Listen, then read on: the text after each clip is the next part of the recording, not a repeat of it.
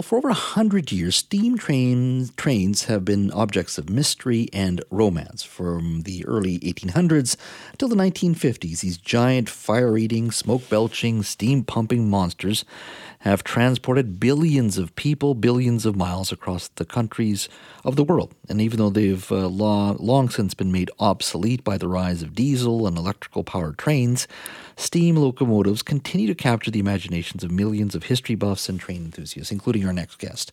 Robert Turner is a Nanaimo resident who has spent decades photographing, researching, and documenting the last working steam railways around the world. His book, Last Steam Railways, will be published in 3 volumes. The first book in the series, Volume 1, The People's Republic of China, is out now. Volume 2 features the steam railways of North Korea, Southeast Asia, Myanmar, India, Pakistan, and Syria.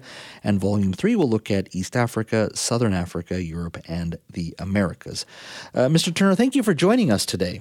Oh, thank you very much. It's a pleasure to be with you. I was going through Volume 1 over the last week or so, and so much to talk about here. I guess the first part, where I want to start is, have you always had an interest in steam railways personally?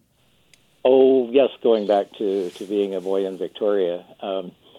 I used to watch them out our living room window, and I guess that started it. Like many childhood interests, they carry on with us, and some of us who are able to follow up with it in our professions and workplace situations. And I've been working in the heritage field in museums since, for 50 years now, and doing a lot with the history of technology and transportation history in particular. And so when I had more free time after I retired from museum work directly, I was able to travel to places all around the world to look into these things, and it's been a great adventure. Mm-hmm. Why do you think that technology, the steam train, has such a grip on our psyche? There's a certain romance to it. Why do you think we spend so much time talking about it? You see it in Hollywood movies still. What is it about that technology, that era, that has such a grip on us collectively? Boy, it's a complicated thing. The steam railways had such an impact on our societies, changing the structure of cities because they could be expanded out into countryside. They changed the way industries worked, like in the forest industry and in mining. They had darker moments too when they were involved in colonization in some parts of the world in wartime. So they have a lot of impact, but they're also, I've thought about it a lot. There are a lot of other aspects to it. Our curiosity about the world, and before we could fly halfway around the world in a day, if you heard a steam whistle in the distance, it was a train or a steamship that was heading off to faraway places, and that made it romantic, and people wrote about their travels and adventures. Kipling and poets and songwriters and others brought this into their work frequently. Mm-hmm. It goes deep in so many different cultures from different countries, and so many people were directly involved in it too, in terms of their families. The railways in just about everywhere were and are some of the largest employers. So that if you talk to so many people, mm-hmm. their grandparents or great-grandparents or perhaps their parents have worked for the railways, in many cases for many generations. Mm-hmm. So it's a part of our collective and our individual stories too. Now, Volume 1 focuses on the People's Republic of China and the steam railways in that nation. I was posted in China many years ago as a Global Nationals Bureau Chief, and I think it was 2010 or 2011. I got the opportunity to take the first ride on their high-speed rail between Beijing and Shanghai. It was a wonderful train ride, but it certainly wasn't a steam engine. But give me a sense of, and like most developing nations, there's a rush to be modern. But give me a sense of the role the steam engine played in the development of China. Well, it was there early on before World War II, and mainly in coastal areas and in reaching inland to some resource areas. But after the war and the Chinese Revolution, when Mao came to power, China was in pretty bad shape. The country had suffered really horribly during World War II with Japanese occupation and the civil war that had been going on before that. So there was a real emphasis on rebuilding the country, and from the point of view of the Chinese government, that meant essentially heavy industry, steel and coal mining and the making of cement, all things needed for reconstruction, and also for an armament industry, because China was building up its military at that time as well. So in the 50s, 60s, and up into the 1980s, China built 10,000 steam locomotives. Wow. Yeah, it's pretty. That's quite a bit. And now, are there any steam engines there now? Like, are there one or two perhaps left, or are they all now gone? Just a few. One of the last places they were working in any numbers was at a big open pit coal mine in western China called Sandoling, and they were working up until this winter. But there may still be one or two there, but they were used in.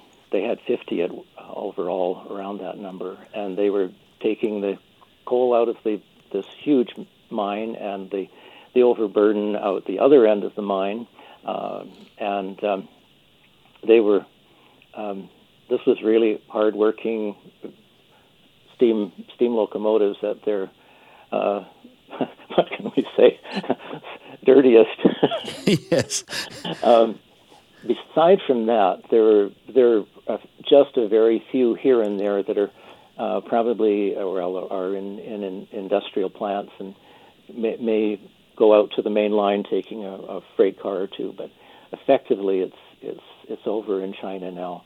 I was lucky in catching a lot of it before it ended. To take photographs, which I love doing, and meeting people who were working on the railways as well. One of the things that really came to mind as I was doing this was how much what the railways were doing and the people working on them were doing mirrored what had gone on in British Columbia and in the U.S. and this part of the world before the coming of the diesels. And I'd interviewed many veterans going back to the early 1900s from here, and they were describing their work and what it was like to hand fire a locomotive in the mountains, for example. Mm-hmm. And so I was able to ride with some of the crews on the Jitong Railway in Inner Mongolia, and watching them was just like being in a time machine. These young guys shoveling coal as fast as they into the firebox of the locomotive, taking 10-minute shifts, 2 firemen taking turns, just wringing with sweat. Wow. Do you think the rail today, the trains of today, will hold the same romance as the steam railways did? I think certainly for a lot of people, yes. Probably for different reasons. They don't have that call to faraway places. Mm-hmm. It's more, I think, a part of daily life, and but not in the same intensity. Not many of us in British Columbia have had a chance to ride on a train. You can't do it on BC Rail anymore, except for the Rocky Mountaineer, or on Canadian Pacific, same story. And where we were growing up in the 40s or the 50s, we might have taken the train to visit relatives in Nelson or Revelstoke. Now you drive the car. And so you won't have that connection. But I think it's still there, but it'll take us a generation to figure that one out.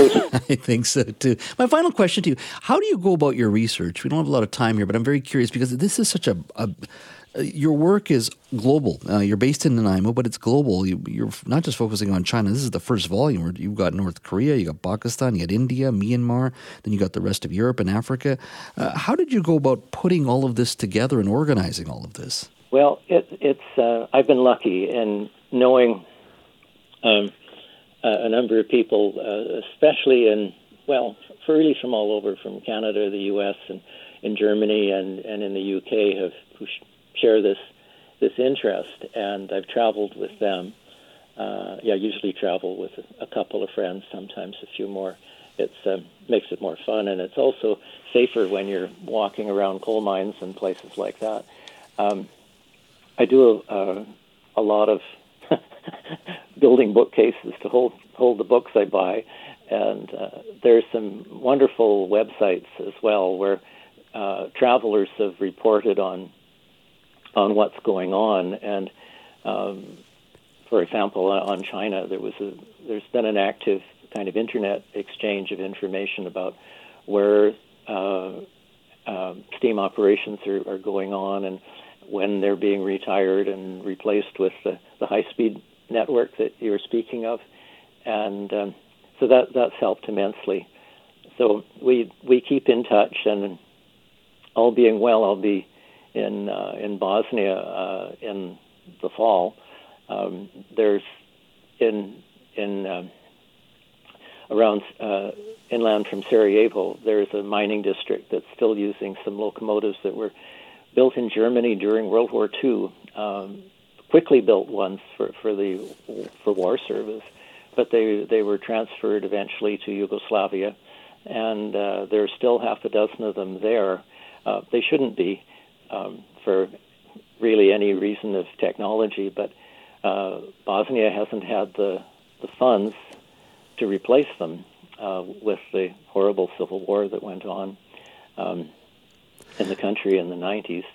And they have the experienced people who can keep these antiques, if you like, still running and service them.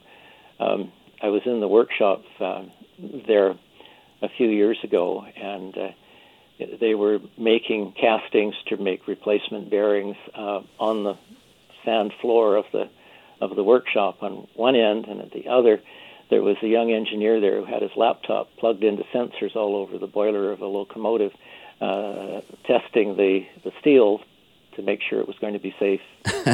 Well, there you go. A little bit of modern technology and old technology. Mr. Turner, thank you so much for your time. I really enjoyed our conversation. And the book is called Last Steam Railways. Volume 1 is out. It's focusing on the People's Republic of China, of course, but volumes 2 and 3 will be coming out. And it focuses on many other countries from Asia and Europe as well. Mr. Turner, thank you so much for your time today. Oh, thank you. It was a pleasure to be with you. I really appreciate it.